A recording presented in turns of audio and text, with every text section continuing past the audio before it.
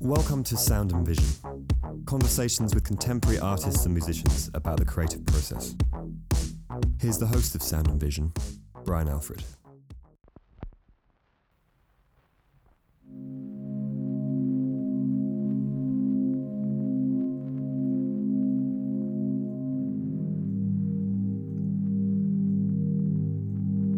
Collura is an artist born in Long Island who currently lives, works, and teaches in central Pennsylvania. Bonnie makes sculptures of various materials that often approach the figure with an element of abstraction. She received her BFA from the Virginia Commonwealth University in 1994 and her MFA from Yale University in 1996. She's the recipient of the 1997 Emerging Artist Award from the Aldrich Museum of Contemporary Art, a 2003 Rolex Protégé nomination, a 2005 Guggenheim Memorial Foundation Fellowship, a 2010 United States Artist Fellowship nomination, and a 2010 MacDowell Colony Fellowship. Bonnie's sculptures, drawings, and outdoor works have been exhibited in domestic and international galleries and museums spanning the United States, France, Italy, Belgium, Germany, and India. Her work has been reviewed in the New York Times, The New Yorker, Art Forum, Art in America, Art News, Flash Art, Bomb Magazine, Beautiful Decay, Tema Celeste, and several other print and online publications. Bonnie is currently an associate professor at Penn State University, teaching in the sculpture department. I met up with Bonnie to talk about her early childhood, her days in school, her time working as an assistant for Robert Gober, and her recent work. Here's our conversation.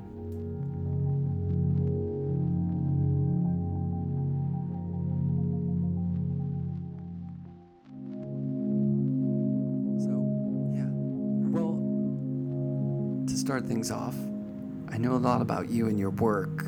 I feel like the recent history of you and your work, but I don't know a lot about your early days. So can you tell me about where you grew up? Well, I grew up in Port Jefferson in Long Island. And my father was a mechanical engineer. He went to RPI for mechanical engineering, and he was the first person in our family that had got a college degree. My grandparents immigrated here from Italy, and I guess he had a good knack for managing, and he was recruited by Agfa Gebhardt to the film company. And I guess because he had taken a more sort of management role, he was in a position, and we, as a result, were in a position to move around a lot. So my parents had moved around about 26 times. When I was young, I lived in Long Island, but we lived in many different places.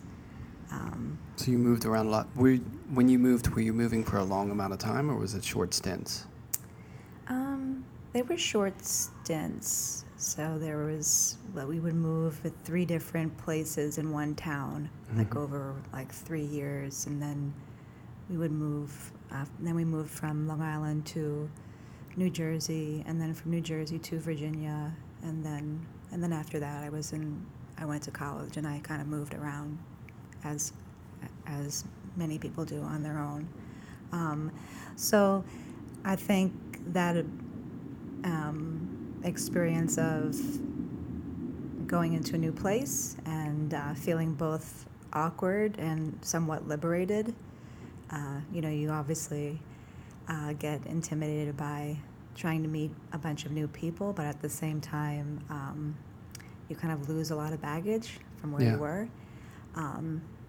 So I think that really shaped a lot of my upbringing, sort of not being sure when we would be told that it was time to move. In fact, my parents moved so much that they kept the boxes numbered, and they had a notebook with with the numbers Right. that corresponded to the things you would put in those boxes. So you got used to it. Yeah, you kind of got used to it. Sort of was, you kind of would hear phrases like, if the market was good, Mm-hmm. then that was like, oh boy, it seems Right. we're probably going to move soon. Was it stressful? I think it was stressful when I was younger. I think after a while it became frustrating more than stressful. Mm-hmm. But, you know, there's not much I could do about it. Yeah. So you just sort of, I guess, roll with the punches. But I think it did make me more introverted. Mm-hmm. Well, you couldn't have like long-term friendships, right? Because you would. Yeah, it was sort of, obviously this is before social media Yeah. or like quick ways of keeping in touch with people in long distance. Yeah. So I think that was, you know, sort of, there was a little bit of resistance of getting really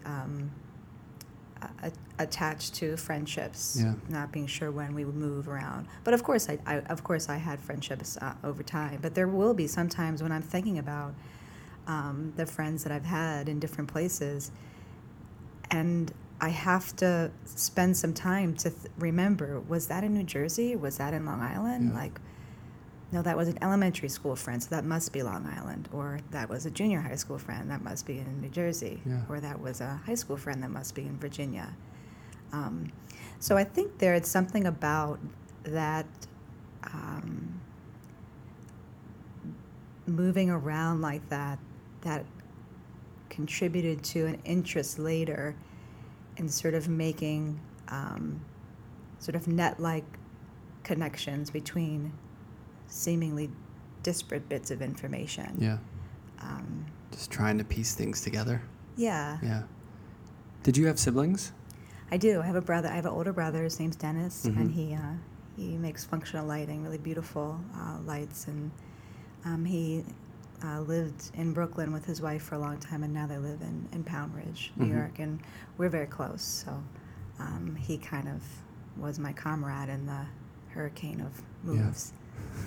Yeah. It seems like, dude, the family is just, it's makers. Like, you know, was that from early on? Were you just building and making things and kind of into that? And obviously what your dad did seems like it was very much about creative making things or being involved in, constructing things. He's incredibly analytical and Mm-hmm. very much, kind of a hard-nosed business sort of person. My mom is creative, and she comes from a family of Masons and other people that have done a lot of creative things. I'm not quite sure why my brother and I are such strong makers. I think part of it is just, a little bit of rebelling from things, and part of it is just kind of to escape from stuff. Yeah. Did you have like an art teacher or a moment when you were younger that sort of turned you on to being creative? I know a lot of people either go to a museum or they have a great teacher, or there's something that kind of triggers that interest. And at first it might be latent, and then later on they kind of refine that, whether it's high school art or, just counterculture or whatever it is, My most pressing memory of an art class or something that had made me want to pursue art in a different way than previously. I mean, I always took art classes, and I felt like, people thought that I was doing good in them, so I guess that's why I liked them. Yeah. But when we moved to Charlottesville, Virginia, I was taking an art class, and I was new to the school, and I came home, and my mom was looking at me strangely. And I was sort of like, what's the problem? She's like, the school called today, and your art teacher is really concerned about you. I'm like, what for? She's like, because she says that you keep ruining your A projects. So we had to make we had to make homemade paper, and we made it into a box. And I guess I thought it was really boring, so I cut it or ripped it apart and made something else from it. And also I had to draw a self-portrait, and after I drew it, I cut it up, and I reconfigured the portrait. And I guess she was disturbed by this, and it really made me angry, because I was like, this is an art class. Right. Why shouldn't I be doing those types of things? Like, You're coloring outside the lines. I'm not like cutting up people. Right. You know, I mean, it was so strange to me that I felt more connected to make. I was like, I wanted to make more art now. Yeah. Because I feel like I can make it. It's okay to do that. So that I remember that very, very distinctly. Yeah. Art class isn't where you go to be contained or like, you know, to have to. It seems like the place where you want to work outside the box or be creative. Yeah, exactly. Not have to just, you know, fill in the blank. So that must have been mixed messages from an early age. Yeah, no, very much so. And just the fact that there was sort of this sort of careful caution, like, are you okay? Yeah. Sort of that, you know, you had an A. Why would you then rip that A project up and make something else out of it? Well, if you weren't rebellious before then, that probably planted another seed, right? I mean, I think so. It was sort of like, I also just was really interested in just reshaping these flat things. Yeah. And so, you know, I had not taken like a formal sculpture class at that point, but I can see now that it was also, I was just interested in moving things around in space. Yeah.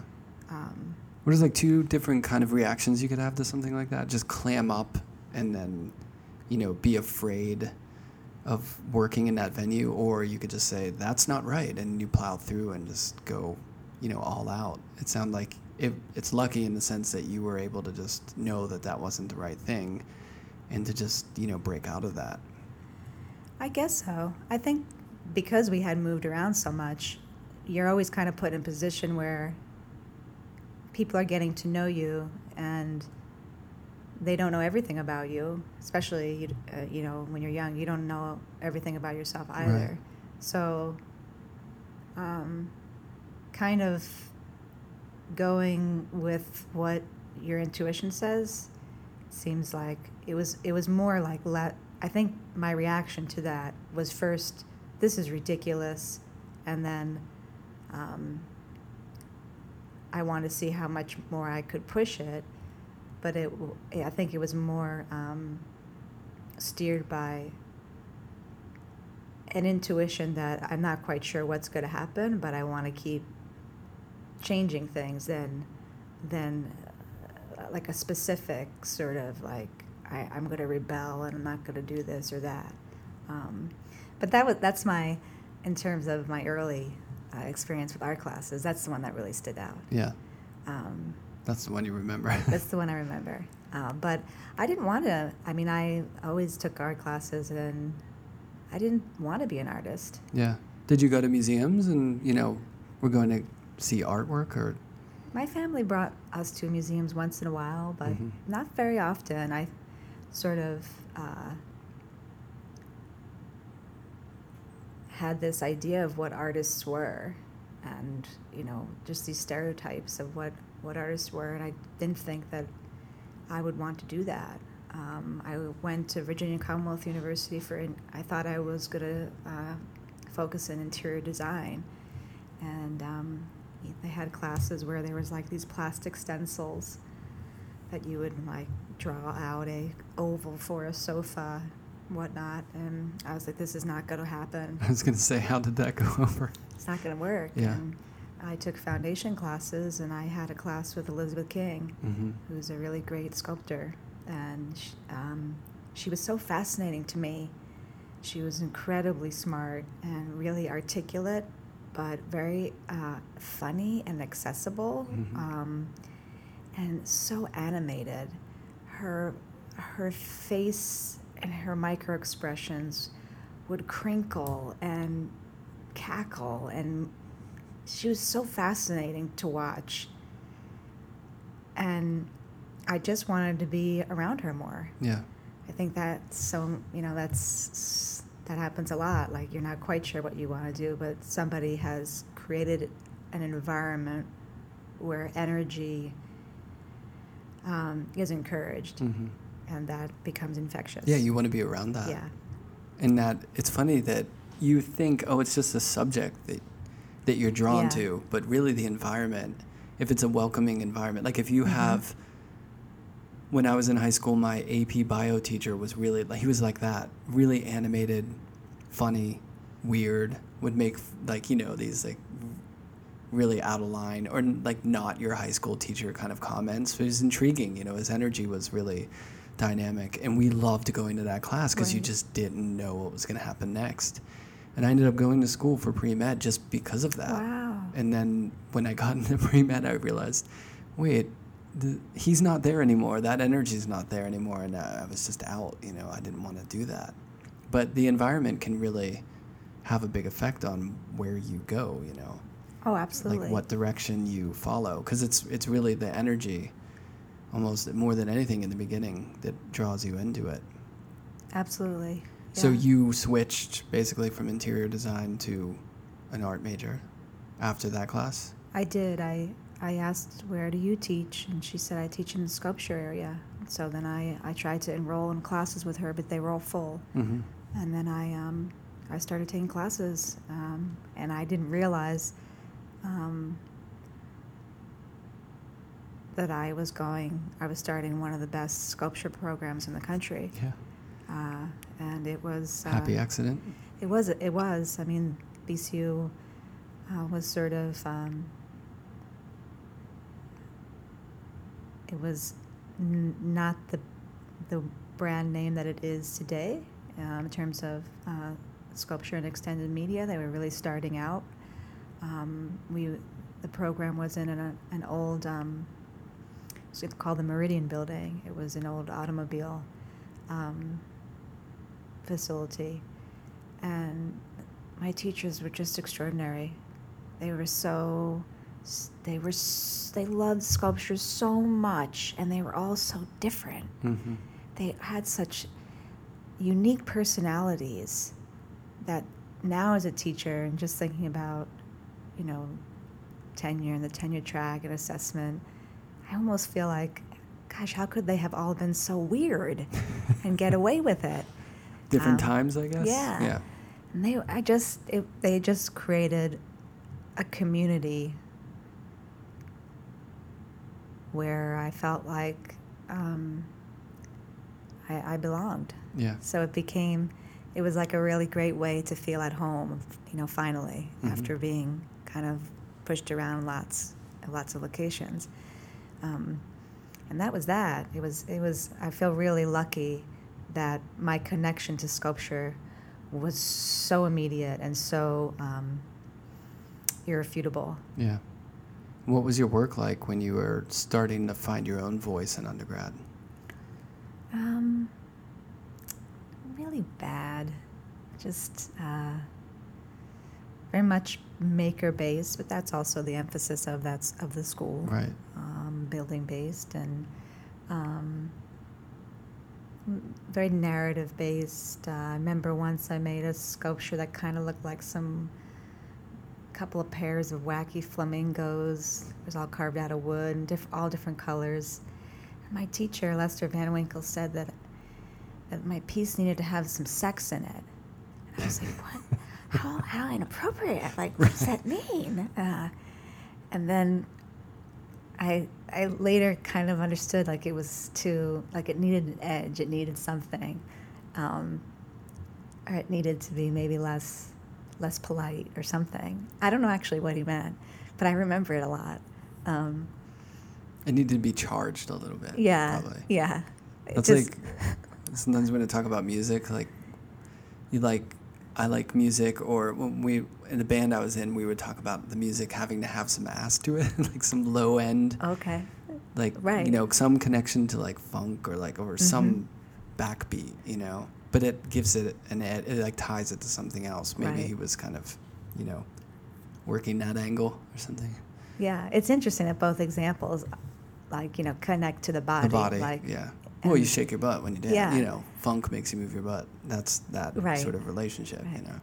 But yeah, the sex thing is funny. I mean, Yeah, maybe sexy, or in the sense of like something that allures you to it. You right, know? exactly. And so, I mean, I think there were always things about working in sculpture that it was sort of like, well, how could I get that? You know, what could I do now? Or could I do this? Or how could that happen?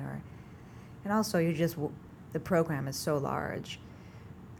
You're seeing so many people build things, and you're seeing graduate students, and there's the whole mystique of that it just was an amazing moment to be learning about you know, myself as a maker. It was just they built just an amazing community. I'll always be indebted to the energy they gave that program. Yeah, and they're known for that program. I mean, was VCU pretty distinct about their areas? It's like the painters were off somewhere else, the Absolutely. sculptors. So you were kind of in sculpture land. Yeah, the Meridian building was sculpture, and we were sort of in a different part of campus than painting was.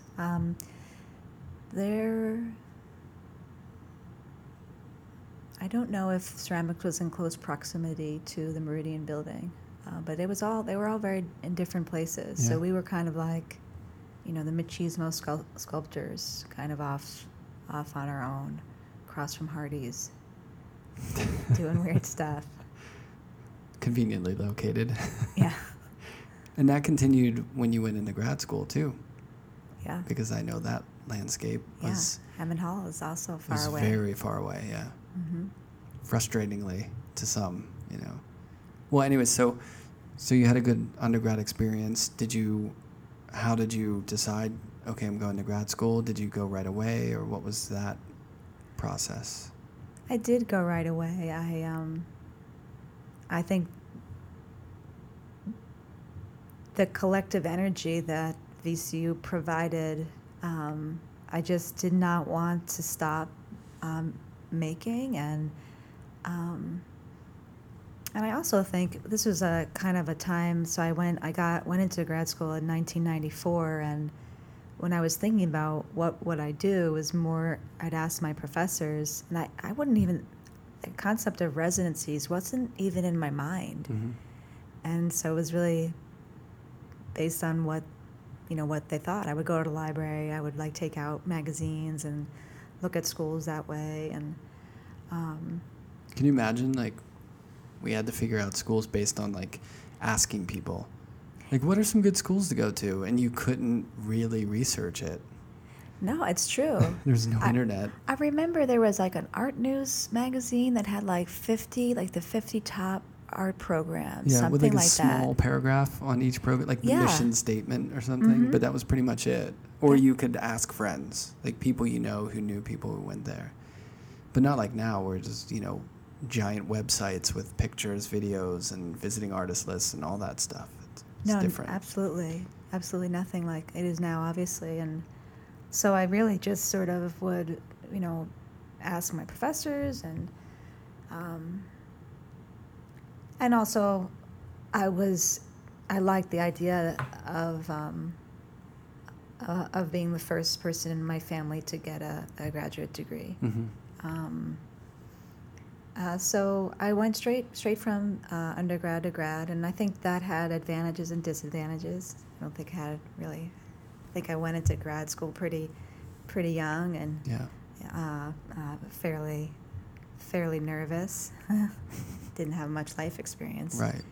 I didn't bring any of that kind of skill to the cohort, but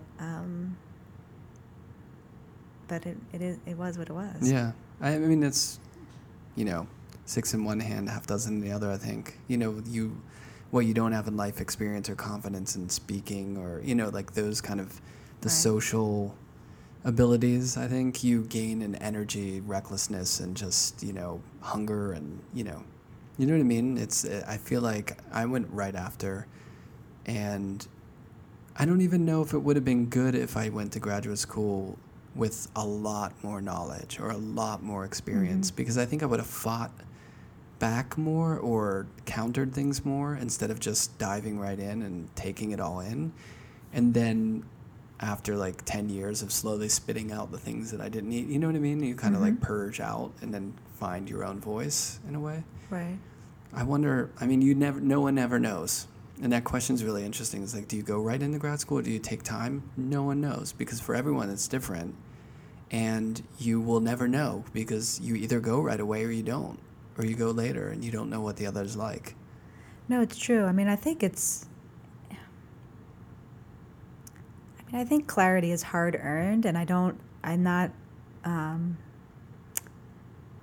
trying to imply that I had clarity in undergraduate school with the decision to go to graduate school, but I felt more certain about it than not. And I feel like that's the important feeling. If you feel compelled, like, I'm really excited about this possibility, even though I might get rejected, I might not get in, I might do a bad job, but I'm still really excited about it. Yeah. Then I think you should go. You should. But if you're sort of feeling like this is something I'm unsure of, or this seems like something that other people want me to do, then that's information too. Yeah. But for me, I did cling on to that. Like, this really feels like this is something I want to do. I got a third job and had, my photographs taken by a great photographer, Terry Brown, and applied to 9 different schools. And 9, wow, that's a good amount.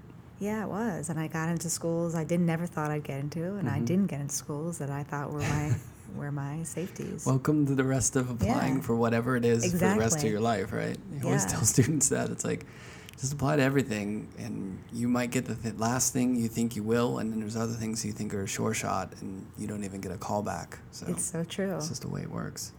Yeah. So you were pretty excited, and you went to New Haven? I went to New Haven for my interview, as you know, Yeah. experienced the same thing, and my brother met me. My brother was living in New York at the time, and he met me in the train. Did you have to take work? Did it work the same way? I didn't take work. I took my slides. Okay. I took my carousel of slides. We had to take work. You had to did? take, roll up paintings and bring them, like big paintings. What if you were coming from far away? I don't know. They didn't care. You just had to show up with work. I stuffed mine in the car and rolled all my paintings, rolled them all up. I'm sure I did a shitty job at it, and then just stuck them in the back of my car and drove there. But yeah, you had to bring stuff and so hang it. You are you hanging it when other interviewees are also hanging their work? No, I don't know. They staccatoed it in different. There were 2 different There were 2 interviewers per person, and then they would do alternating rooms, I think, or something. But yeah, you wouldn't see the other people. Interesting. But the painting grads weren't part of it for you? No. Your interview? Oh. They weren't. Okay, so for me, there was all the sculpture faculty, or the permanent faculty, and then all of the grad students were at my interview. That's the way that when I became a student there, when we had interviews, the whole room, all of sculpture was in there. Yeah. No, we had 2 faculty, and that was it. And then the first years, a couple of the first years would help you bring work in or like sign you in or whatever. But yeah, there was no one else in that room but the 2 faculty. Nerve-wracking. Yeah. And when I was, in between my second year, I became one of the 2 students who was chosen to go through the process of seeing how they look through the slides and do all that. Okay. And then, you had a voice. I'm not sure what percentage of the vote that counted for, but we could choose, Right. Or we had our say in who was going to be accepted. Yeah, same. It wasn't, I'm pretty sure that was like a 2% share of But, we were involved in the process, which was good. Yeah. I learned how to, do the slides right and understand the mistakes you made, or could make when applying to things. It was the same in sculpture. Yeah. And then also being present for the interviews. So watching, being on the other end, watching other people for the interviews sort of, I think, was a really a great way to sort of have empathy for that moment. Yeah, definitely. The nerves of that, you're so nervous. I remember being so nervous. I don't know how I performed under that. I was extremely nervous. I met my brother, and I had like a blazer on, and I saw my brother, and he had a leather jacket on, and I'm like, I don't look cool at all. I look terrible. Did you borrow his leather jacket? And I think I threw up. I was so nervous. Oh my God, that's nervous. And my brother let me wear his jacket. Nice. And so I'm sure I didn't look good either in this jacket, but I remember that really well. That's funny that you went from the suit jacket to the leather jacket. Yeah. That's tough. It's just really silly. But he's a good brother. But it went well. And how was your grad school experience? It's a tough question, I know, but... I'm really grateful for the education I got in the order that I got it in. I feel like VCU gave me a strong community. It was so... it's so celebrated building. And then, Yale was really hardcore, and I had very little critical issue or art history knowledge when I came in. And I was very naive coming into the program. But it was just the exposure to the artists that I had in that program, I thought was phenomenal. And it was very competitive. And I think that it forced me to be like, how do I visualize myself, in the future? Do I want to do this in the future? Do I want to make sculpture in the future? And how do I block out the noise, and how do I listen better to hear new things, which I think continues today.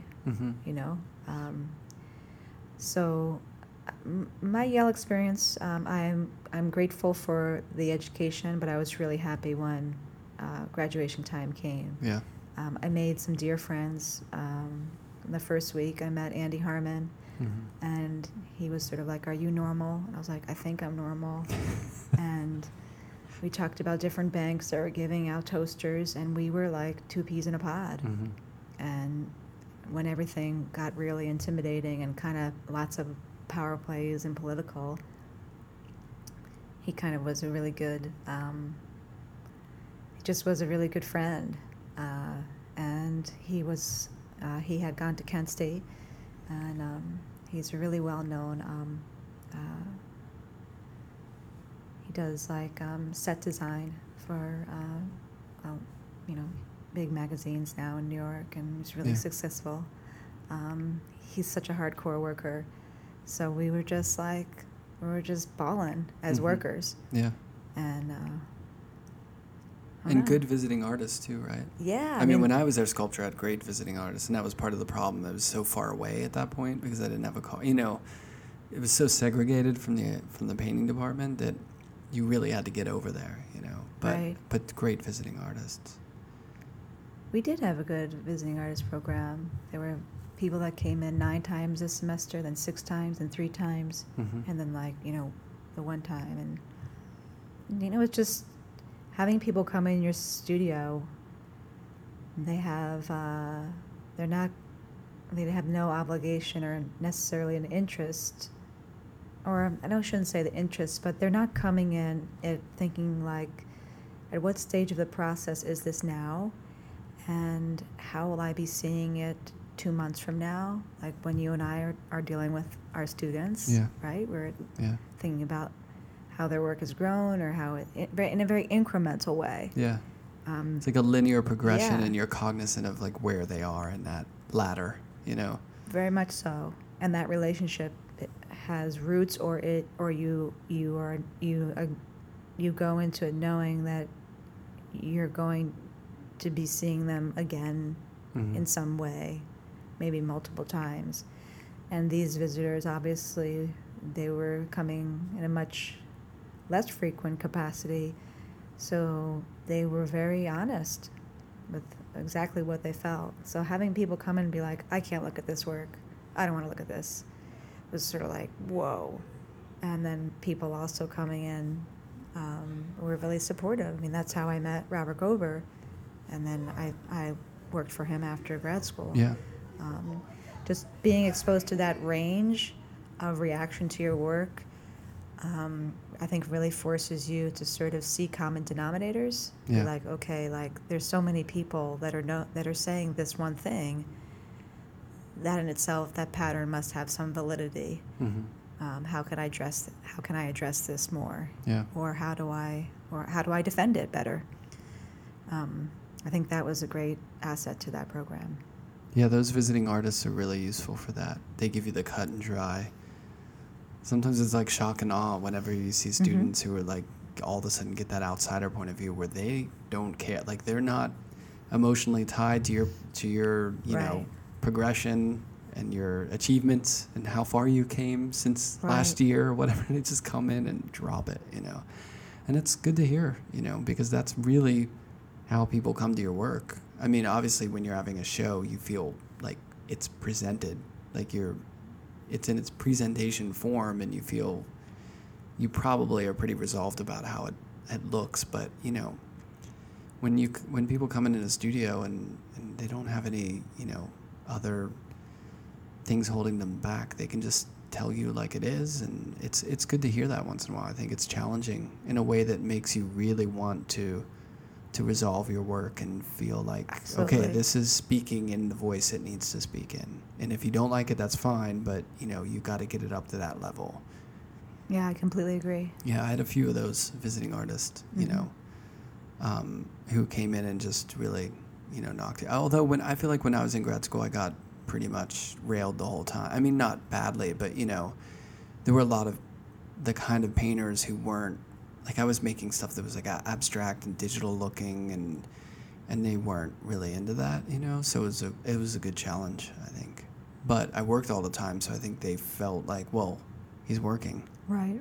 They respected that. Yeah. Yeah. So that's, you know, the blue collar thing works out in that sense. Same here. It's undeniable. I was like, you may not like it, but you can't deny that I worked really hard on it, you know. So, but that makes you better the more you work. So in a sense, that's a good kind of defense mechanism. But then, like you're saying, 2 years after that, it's good to get out and you can exhale and then just do your thing. Absolutely, yeah. And I mean, I felt like for me, I was in the between my first and second year, I was just becoming really cognizant of my debt, and I was like, wow, I better work my ass off because there's no guarantees for anything, and I have to be able to look back at these 2 years and be like, this was completely worth that investment. Right. I'm always amazed at the people who come in and just chill out for a couple years, or, you know, some people who've been out of school for a while and they come back in and they're like, oh, I'm going to just take it easy for a couple years, not work a crap job. But like, that's a really expensive 2-year vacation. No, it is. It's I don't understand that. I don't either. It almost angers me, you know, now, not only as an artist, but now, you know, as an educator. Yeah. You're just sort of like, how are you not taking advantage of that? Like space and resources. Just seems like an insult to so many things, also being an artist. Yeah. But yeah, it was a good experience. Mm-hmm. So did you make the post-graduation move straight down to the city? I did. It must have been nice growing up or having some roots on Long Island that you felt, I'm sure, the city, well, I don't know, maybe, was it less daunting than, you know, if you grew up in Iowa? Yeah, absolutely. I mean, my mother's mother lived in Queens, and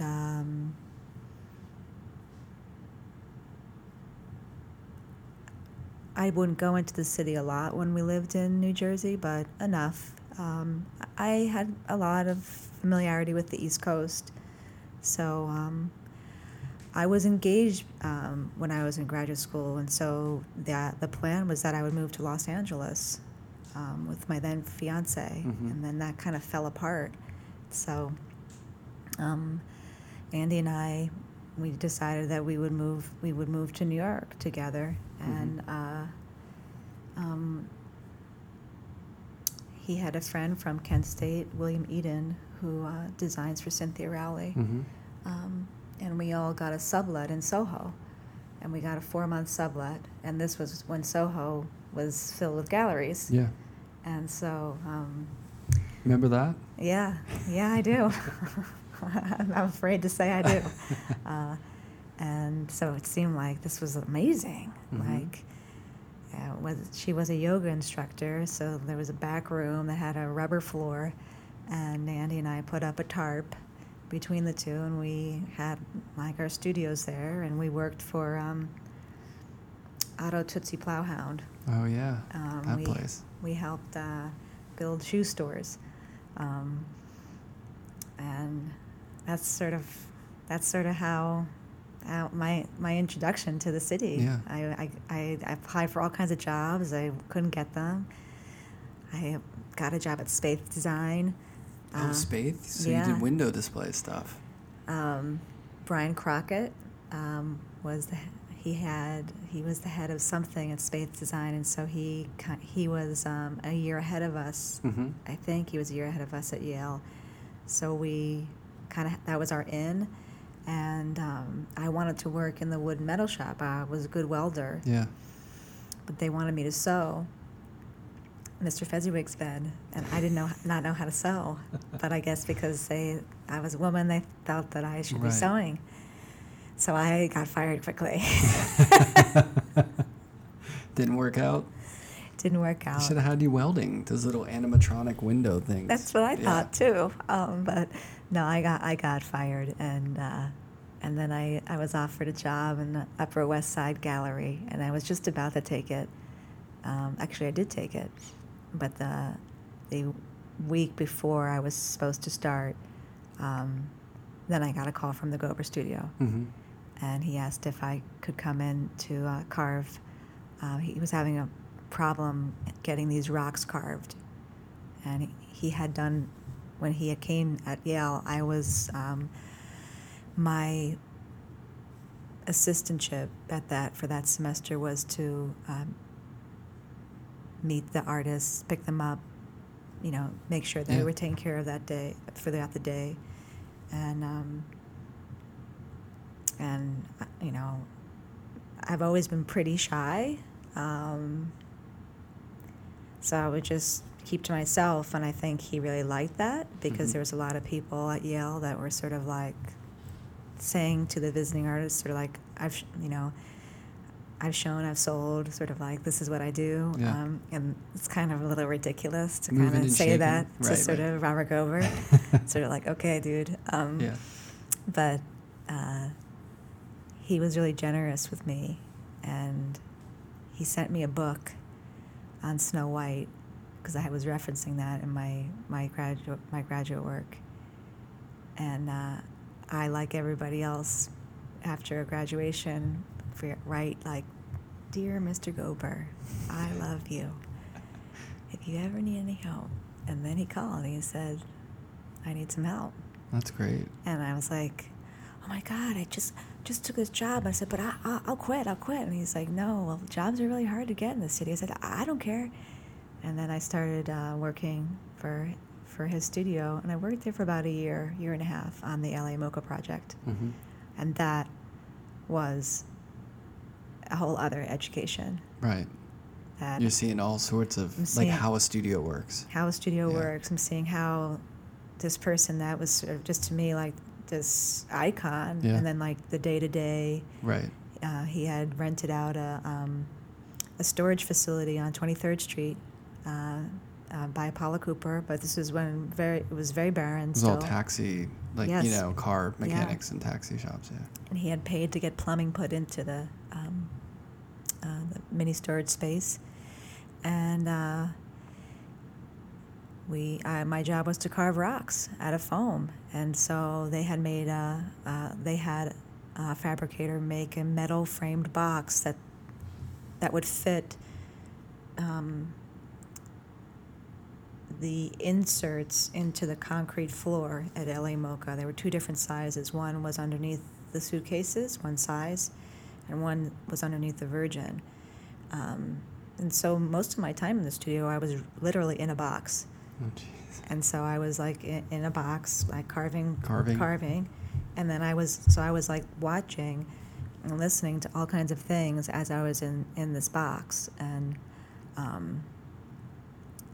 obviously I would get out of the box, but and we you were allowed out.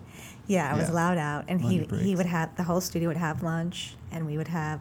Now I think it was because of union rules or something like that, but we would have breaks every 3 hours. We would have cookies. You guys were union? I don't know if I was, but I think someone was. I think Daphne might have been. Yeah. Daphne Fitzpatrick was sort of like the GC and the manager of the whole thing. And it just was, he was really that was the first time I sculpted anything for anybody else's eyes besides mine. Mm-hmm. It was so strange, because I was like, why would you want to make the rock like that? I mean, I didn't say that. Right. But that's what I was thinking. I was like, I don't know. But I would just do what he wanted, and it took a long time to figure out exactly what he wanted. And then when I got one arrangement done, which wound up being the one for the suitcases, he kind of gave me a lot of play, and he kind of just let me build the one more based on my intuition for the Virgin. And then we covered them in clay, and then they got molded, and then they got cast, and then he asked me to paint them. And I had never really painted much, so I was trying to think of how, these fiberglass rock box shells, because they were being cast in Long Island, how I could make them look not dead, not fake. And I thought of how a rock is bound particulates, and that when the sun hits it, it's hitting many little things, not just one big lump. Right. So I asked him to buy me all kinds of fluorescent colors, fluorescent green and pink and yellow and orange, and he was a little bit like, what? But he's like, whatever. He got what I asked for, and they were like Berserko Technicolor rocks, and then I just started building up the grays and the tans on top of that. Mm-hmm. So that was really cool. Was he into it? He was into it, and later he had mentioned that he couldn't believe that I had painted them like that. Mm-hmm. And it was so strange because, this is when Pearl Paint was still on Canal Street. Right. And I remember walking to Pearl Paint, and there must have been, on the bottom floor, they had a lot of art magazines. Mm-hmm. This was sort of like the dominant periodical. Art mags, right. Yeah. No blogs, no websites. And I remember seeing the rock boxes, full page cover ad, and I looked at them, and I didn't make the seaweed or the barnacles. Those were made by Sam Gordon. But I made pretty much everything on that cover. Mm-hmm. But I had no connection to it. Right. When I looked at it, you didn't feel like, oh, that's my stuff. Not at all. Not at all. Thing. I was like, oh, look, look at that. That's look at that piece by Bob. That's amazing. And of course, it was his. Right. But it was that was another thing that was really a great learning experience. Was I had my hand all over that thing. Yeah. But his vision was so strong and so clear. I remember for months I was in this box. I had no idea what the fuck were we doing. Yeah. And he had this raised floor above where I was working, and the floor had a cutout, a square cutout, and that simulated the concrete floor at the Museum of Contemporary Art in Los Angeles. Yeah. And you would look, the cutout in the wood was representing the cutout that was on the bottom of the suitcases. And it was only until, like, I forget how many months it was when he would ask me to come up there and look through the aperture that I finally was able to understand how he was piecing all of these individual things I was seeing floating around a really danky storage facility. And I was like, wow. You know? It came together. Yeah, like it was how like it comes I together. was finally able to, like, understand, like, this is I can see the atmosphere he's trying to create. Mm-hmm. And I think that's why I had no connection when I looked at that. When I looked at the cover, it was representative of such a grand and strong vision that I felt like I was just, a small part. But no way. And you weren't even privy to the whole vision, right?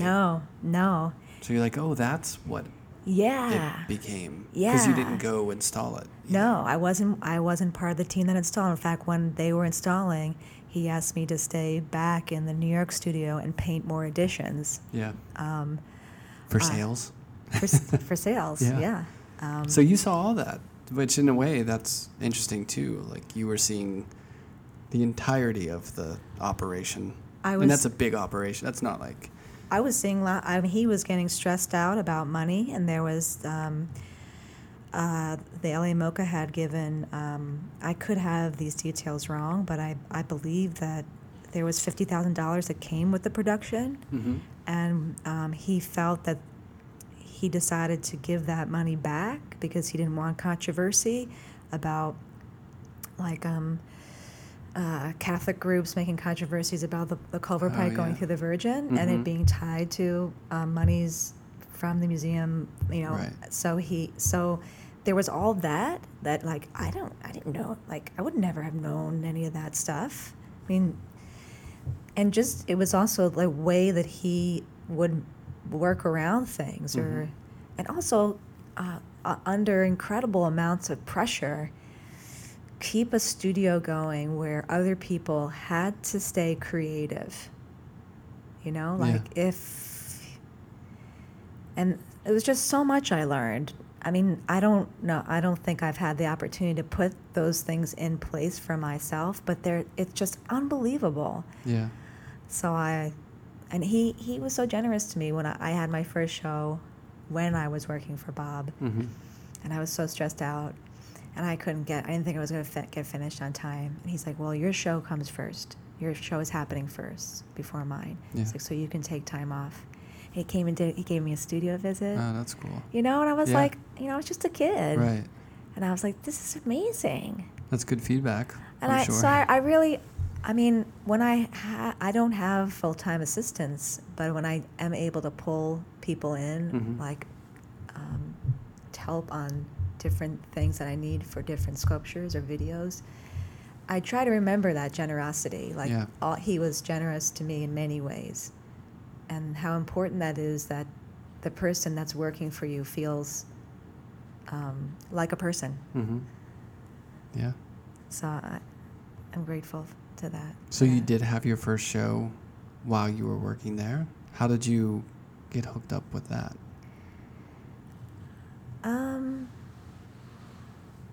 I had a piece. It was called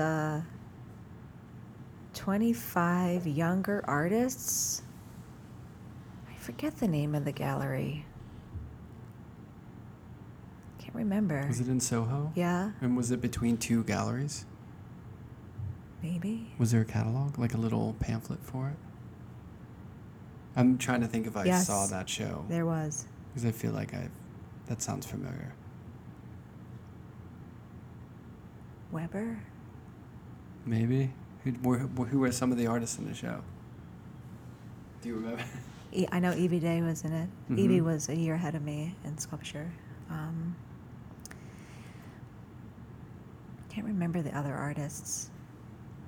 But Ron Jones was one of my professors in sculpture, and he had mentioned my work. He was a big advocate for my work soon after graduate school, and he had mentioned my work to Stefano Basilico. Yeah.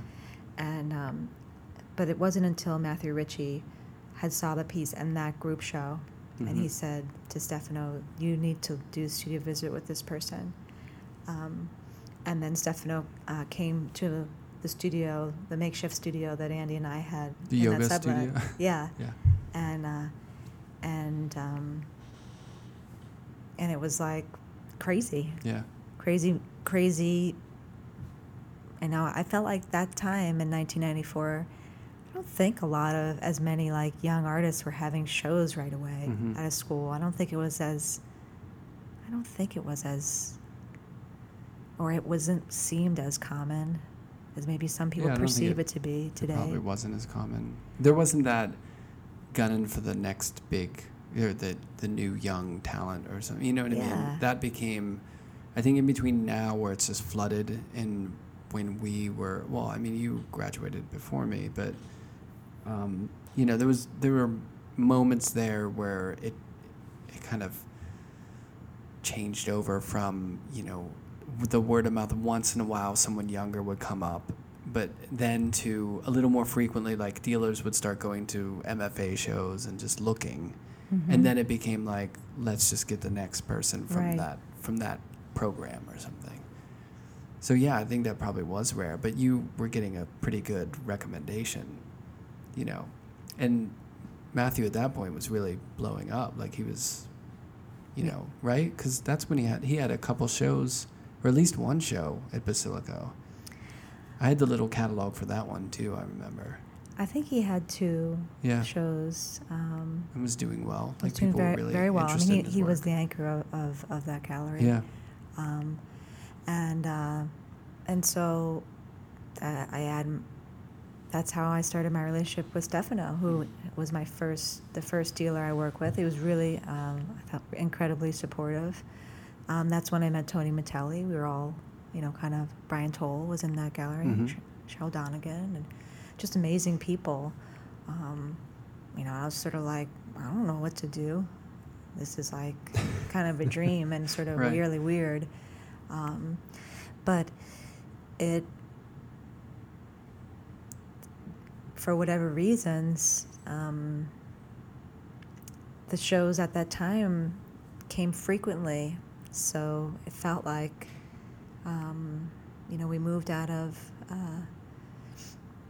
the sublet, and then my brother decided to move back to New York, and we split a lease in it wasn't formally Williamsburg, but just outside of Williamsburg, and the lease was split up so that there was like a live side, and then you'd walk across the hall, and there'd be a studio.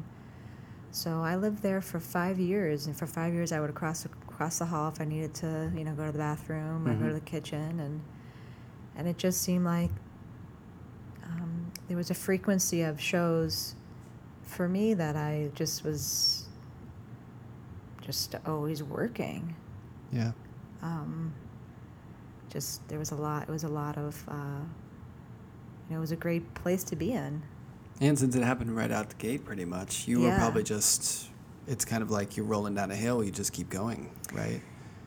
You don't even have time to assess it. You're just going with it. No, I didn't have time to assess it, and the things I would learn about my work were, I was really learning about what I was doing, what I was making, while I was reading about it, which was very strange. Yeah.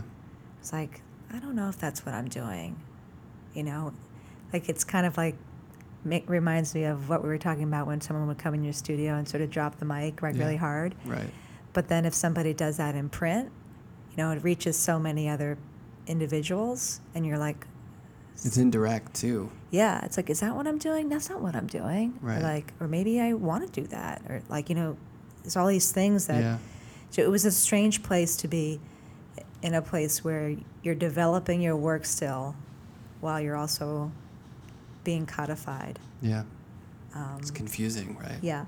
Yeah, I got pretty much a similar thing, because was lucky enough out of school, relatively recent out of school, where I started showing, and you haven't even formulated things yet, and then people are reacting to it, which in a way is, now in retrospect, it's kind of exciting to have not sort of mapped out that well, or over the course of working over, say, 15 years or 20 years, you kind of understand more about what you're doing. Even you never really figure out what you're doing, I think. You're always exploring, but you become a little more, it's almost like you recognize yourself, or what you're doing more so, because there's that time, that growth and that change, and you see things, and when you're fresh out the gate, you can't understand it yet. Right.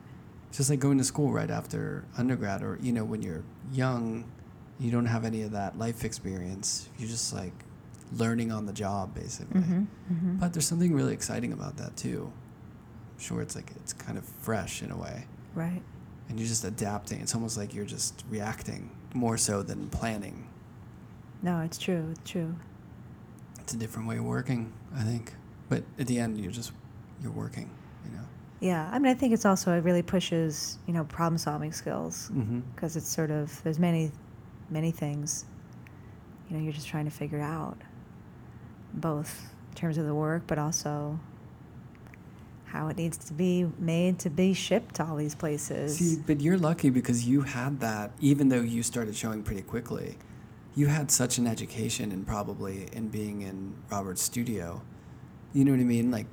Nuts and bolts and stuff like that. I never, I didn't know any of that. I never assisted anyone, so I wasn't privy to any of that knowledge. When they sent over art handlers, I was like, what? Magic? People come over and pick up my stuff? Okay. I had no idea, you know what I mean? And your stretchers are terrible, just order them from this company. Oh, sure, I'll do that. You know what I mean? Didn't even think about it. There's things that you just go with because you have no idea. And then you just learn as you go along. The thing about art schools, especially back then, they didn't teach you any of that stuff. No, they didn't want to not at all. taint your education with practical knowledge about living in the art world or dealing with a dealer or any of that. None of that. They didn't sully your education with that stuff. It was just theory, critical response, it's all that. So in a way that's good, but it would have been nice to be able to navigate those waters a little bit. So what did you do? Did you did you build friendships with other artists that were going through the same thing you seem to be? And you said, how are you doing it? How are you solving this? I want to say that I did that, but I don't. I was kind of a loner. I was too. I had a core group of friends, but I didn't even really have them over that much, or they would come over and see what I was working on, but I just kind of did my thing. And I was just, got married and was, I loved being with my wife at night when she got home from work. I'd work all day. Right. And I really, and being in school 7 straight years and then going to Skowhegan after that, that's a lot of people in your studio and in your ear. And I just purged after that. I went through a long stretch of just silence, and being hermetic and just working, which I think was good in a way, to just get lost in my own work. But yeah, I didn't really have a lot of, I had some mentors who had been around the block a couple of times that I would lean on here and there, but I was kind of shy at that point too, so I was less communicative, and I just on the job learning. You make some hiccups and mistakes, but it's part of life. Right. No, I agree. That's why as you get older, you can feel getting old sucks, but one thing that's nice about it is you feel like, oh, I've gained some perspective or some life experience, and there's something, I don't know, that feels good about that. If it didn't, then getting old would really suck. No redeeming quality. Right. I just feel tired all the time. Remember all-nighters? Barely, It's it's a different world. No, it's true. It's true. Yeah, no, I was in the same situation. I think I could have done a lot better job at reaching out to sort of navigate some things that I felt I didn't understand. But I think they led me to to places that wound up being really good for me in the long term. Yeah. Yeah, and then one thing, just thinking real quick that I forgot, the social side of things I think I neglected too. Where I had my core group of friends or whatever, but I wasn't ever going to openings. I wasn't making those connections, you know. I was lucky enough to have a gallery that would give me a solo show every year. Mm-hmm. And I would just show it, you know, and I didn't really, quote unquote, work it, and I didn't want to, and that was fine. But then as I got older and I went through that hermetic period, I started, I kind of rediscovered the value of like a network of friends to just talk about work, and how important it is to kind of have a community of artists to just feel like connected to. And that's been a really rewarding recent part of it's been a while now, but you know, I went through a long stretch where I didn't really talk to many people.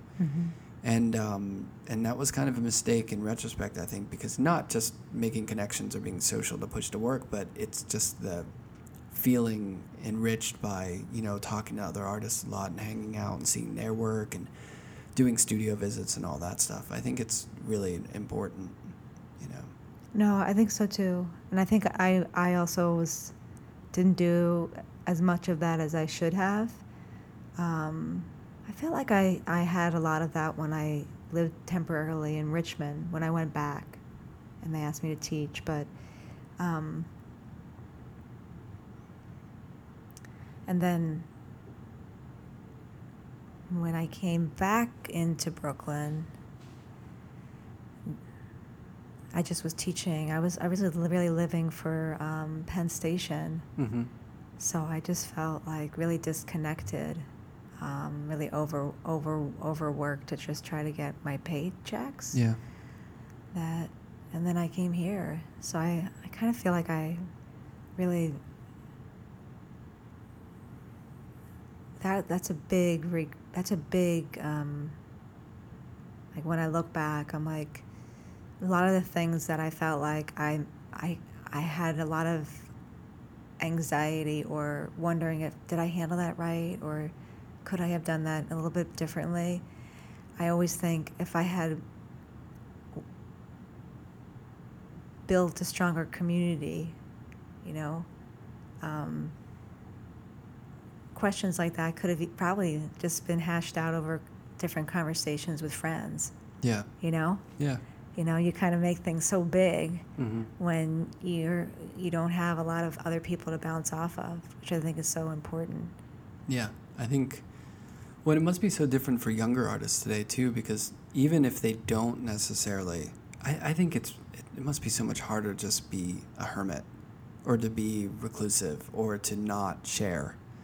Like even if it's superficial, the entire motive apparatus is like, you know, to share everything. So, you know, even if you don't have a community of people or you're not doing the studio visits, it's like, oh, in my virtual world, right, I have all these friends and I feel connected. So I wonder how that changes things. But I don't have to worry about that because I'm not coming of age at this time period. I can't imagine, you know, but having a kid and thinking about growing up with all this stuff, it's a whole different, you know, kind of society in a way. The funny thing, though, is that a lot of my students, they'll say how while they do share a lot, they don't share specific things. Like, they're not sharing everything. Right? And some of them feel very connected to a community and their friends, but some don't at all. Yeah. You know, so it's sort of like it's the same thing pretty much, but just I just feel like there's dual skills to build and work on together, like the skills of what you connect to, what you share with publicly, but then also like how you go out of your way to, you know, just say hi to somebody that you might not know or that you feel like, I don't know, it's just, I feel like there's something about connectivity that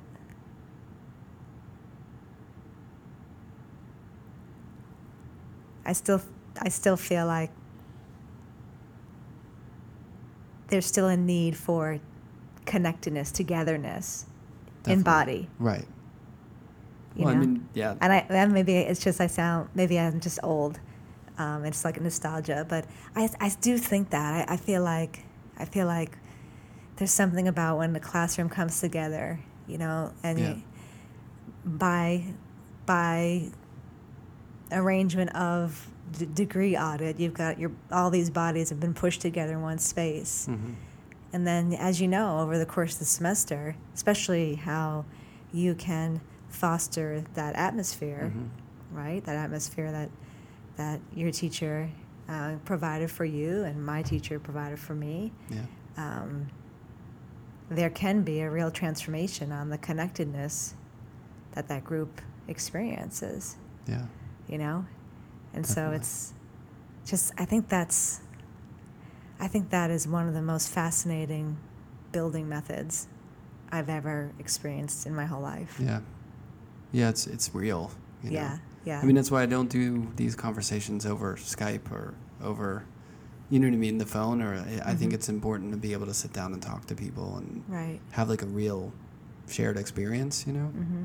And I think that gets kind of, you know, shelved these days with the importance of all this other kind of sharing, quote unquote. And, Mm-hmm. you know, it's just, or maybe it's just novelty now at this point to be able to just, you know, talk to people and not be rushed, you know, and to be able to take some time Mm-hmm. is like a luxury. Yeah. Pretty much. Yeah, I think so. I love being able to do that.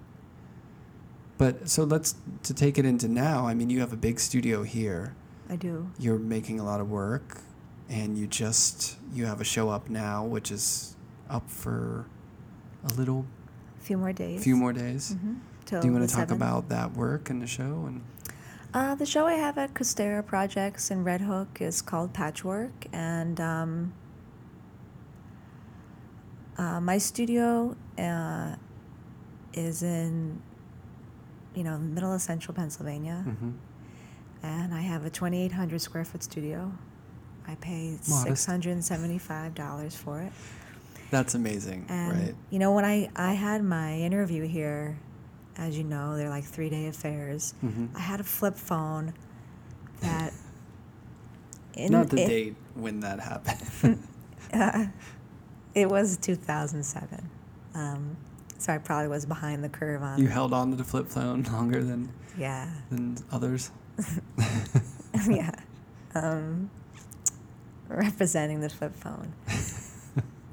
In between my interview, my phone, the flip, whatever was the thing that makes it flip, broke.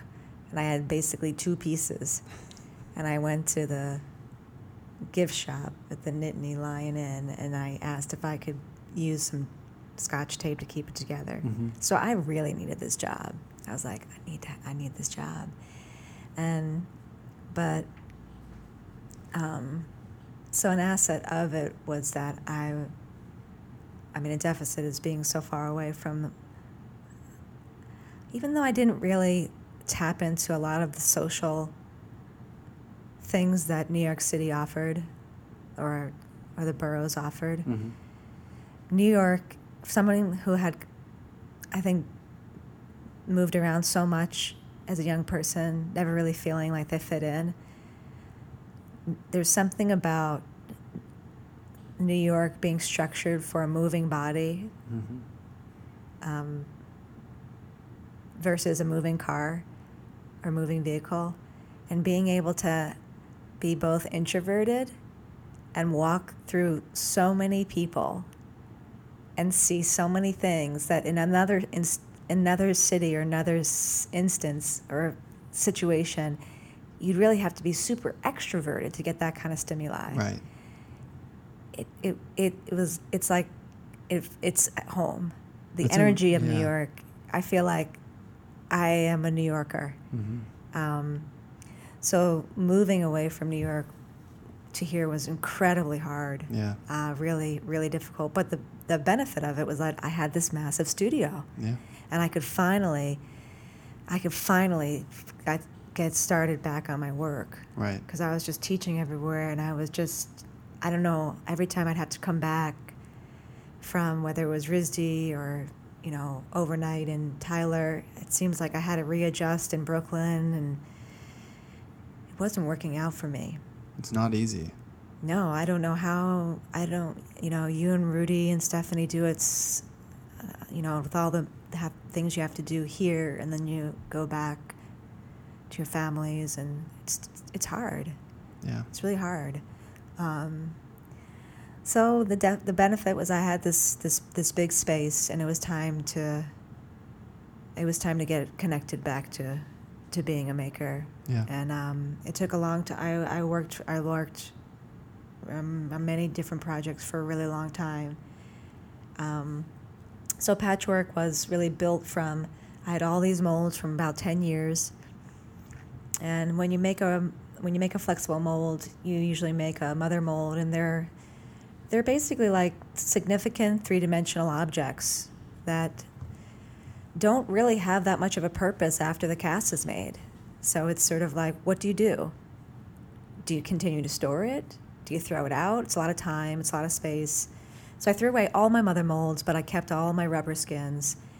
And when I'm teaching, I have a hard time being productive. That's something that I really admire about you. You're very productive when you're on your teaching days.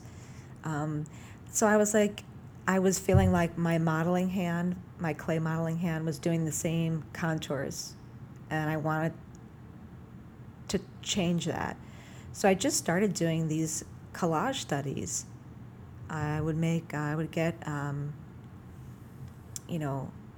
high fashion magazines where there was less about layouts of clothes flat, but more like big spreads, kind of like what my friend Andy lays out, does. And I would just start like cutting out things like in extreme weird detail and make these strange portraits from different textures that I was seeing in the photograph, but that I normally wouldn't carve. And that really helped me to see a different hybrid face. So that allowed me to think of like, well, this is a piece of paper. Maybe I can make my rubber skins like paper. Mm-hmm. So what do? Do I cut the rubber molds into smaller units so those curves are flattened? And so what I decided to do was I researched to get a clay that could be melted down and brushed in.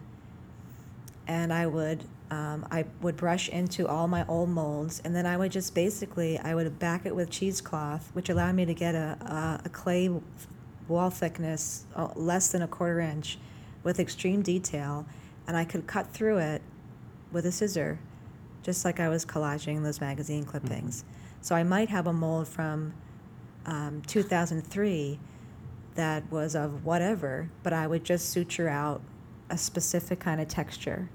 And then I would basically take that and I would start building these hybrid portraits, and I would put them together with quilting pins. I had just finished a long-term sewing, a wearable, and I was sewing a lot. Mm-hmm. So I took that mentality and I put these really fragile clay casts together with quilting pins, and I was thinking about how in a lot of my work I'm mashing different references. And I just sort of made a comparison with many different types of patchworking. And so most of my early work was all built from many different materials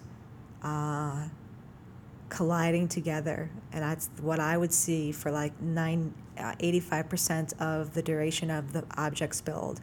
But at the end, I would skim coat it, I would paint it, and make everything super smooth, almost as if it looked kind of like an amateur Jeff Koons. Yeah. Mm-hmm. So no one would see that. They'd see the smooth shell, but I was seeing all of the fucked upness. Yeah. So with this work, I wanted to mash the shell, like the mashed, candy coated, obsessively finished hard shell with the stuff that came from the inside, and I also would sew things. So patchwork, it interlaces a finished part with a raw foam part with a highly tailored textile that runs through both. Mm-hmm. And I had been sewing, so I started collecting clothes, and I made my first large quilt for the show too, and it was just a way for me to. It's basically the same way I've been building the whole time, but it's much more vulnerable. Yeah, exciting to show that. Yeah, I mean, I think so. Yeah. It's exciting. It's exciting to put a reset or a public reset on what some people might think my process is. Yeah. Because this work really reveals how they are built. It doesn't hide it Right. at the end, which the earlier work did. I think the process is part of the Yes, the end piece. I mean, it always is, but it's more evident. very much so. Did you send an invite to Spaith? Right. It's ironic now that I really could sew the Mr. Fezziwig's Did some bed. sewing. Yeah. So people might not be able to catch that show before they hear this, but how else can they see your work? Do you have online presence? Well, yeah, I have a website. Mm-hmm. And I have a video project up at Syndicate in Baltimore now, which is that wearable. It was a 10-layer wearable Mm-hmm. made from 10 years of my drawings that were cut up and then retraced on muslin fabric. And then I performed in that garment, and then that garment. And then in Final Cut, we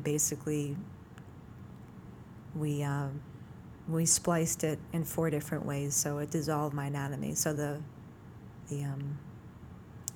the garment makes these weird kaleidoscopic patterns. So that's up, and then I'll have a show at Smack Mellon Oh, nice. in January 19 in the bigger space. So I'm working on that. So I don't know. Great. People can just see stuff online too. Yeah. Yeah, I don't have a presence like I did when I was younger. I have a different kind of life. I feel like my life now I have a connection to teaching that probably isn't very,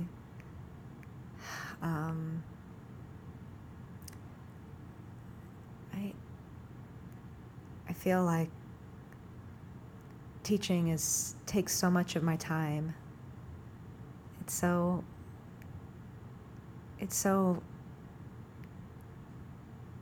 fascinating being in front of students when they start to build up their creative confidence. Mm-hmm. It's sort of like it's a really unusual space. It's like Yeah. you're present, you're investing, you're connected, but almost everything you're doing is to help that person have autonomy, Mm-hmm. have confidence, and go away. Right. With a lot of people. And Yeah. it just keeps turning over. Yeah.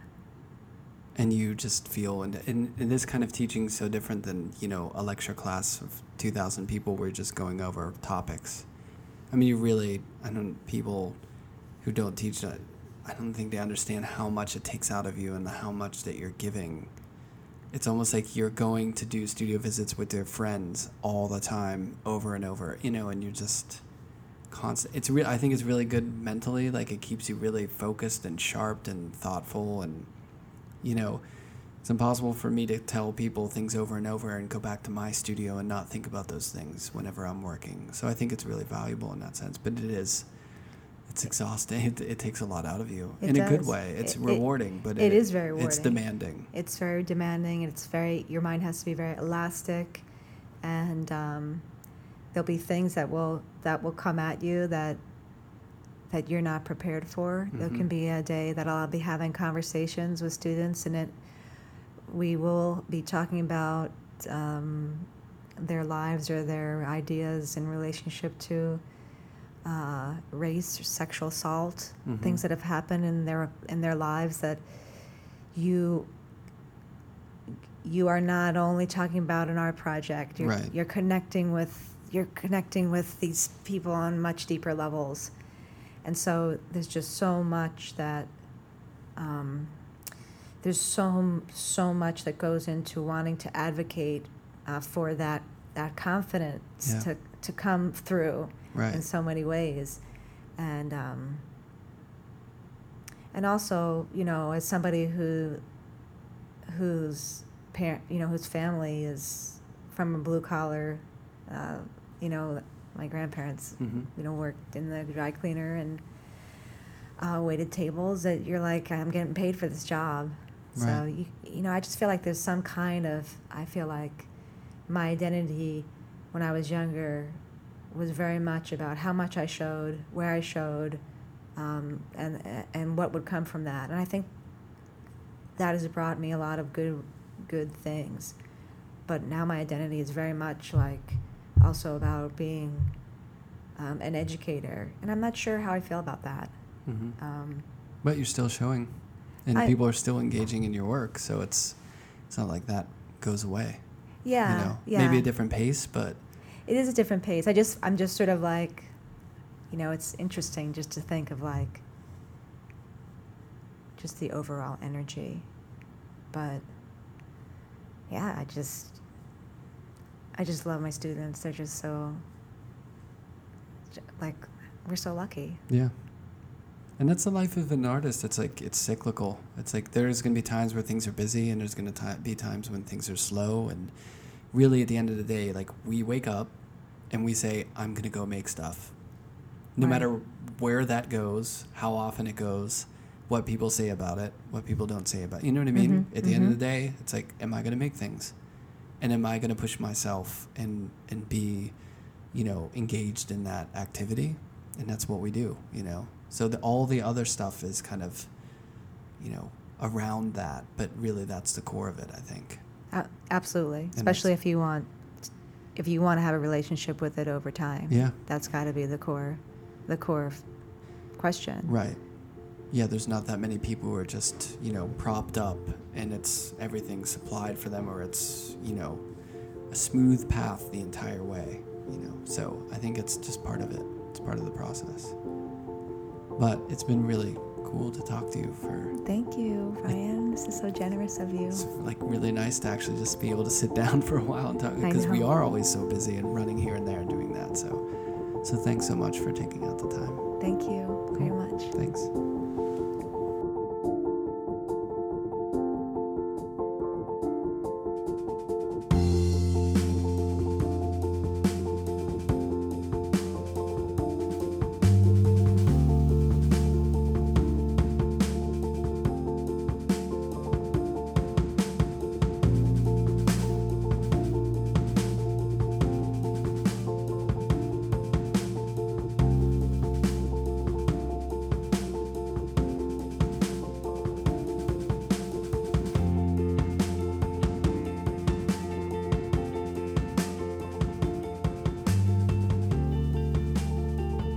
Sound and Vision is recorded, organized, produced, edited, and assembled by myself, Ryan Alfred. The introduction and accompanying music is provided by Michael Lovett. You can check out his music via his project, Nazca Lines, or catch him as a longtime contributor to the band Metronomy. All other music is provided by a longtime collaborator of my own, Sean Seymour, and his project entitled Lullitone. Please take a moment to subscribe to the podcast on iTunes and leave a review and a rating as well. You can check out more studio visit images at soundandvisionpodcast.com, and you can find out more about my own work at painchanger.com.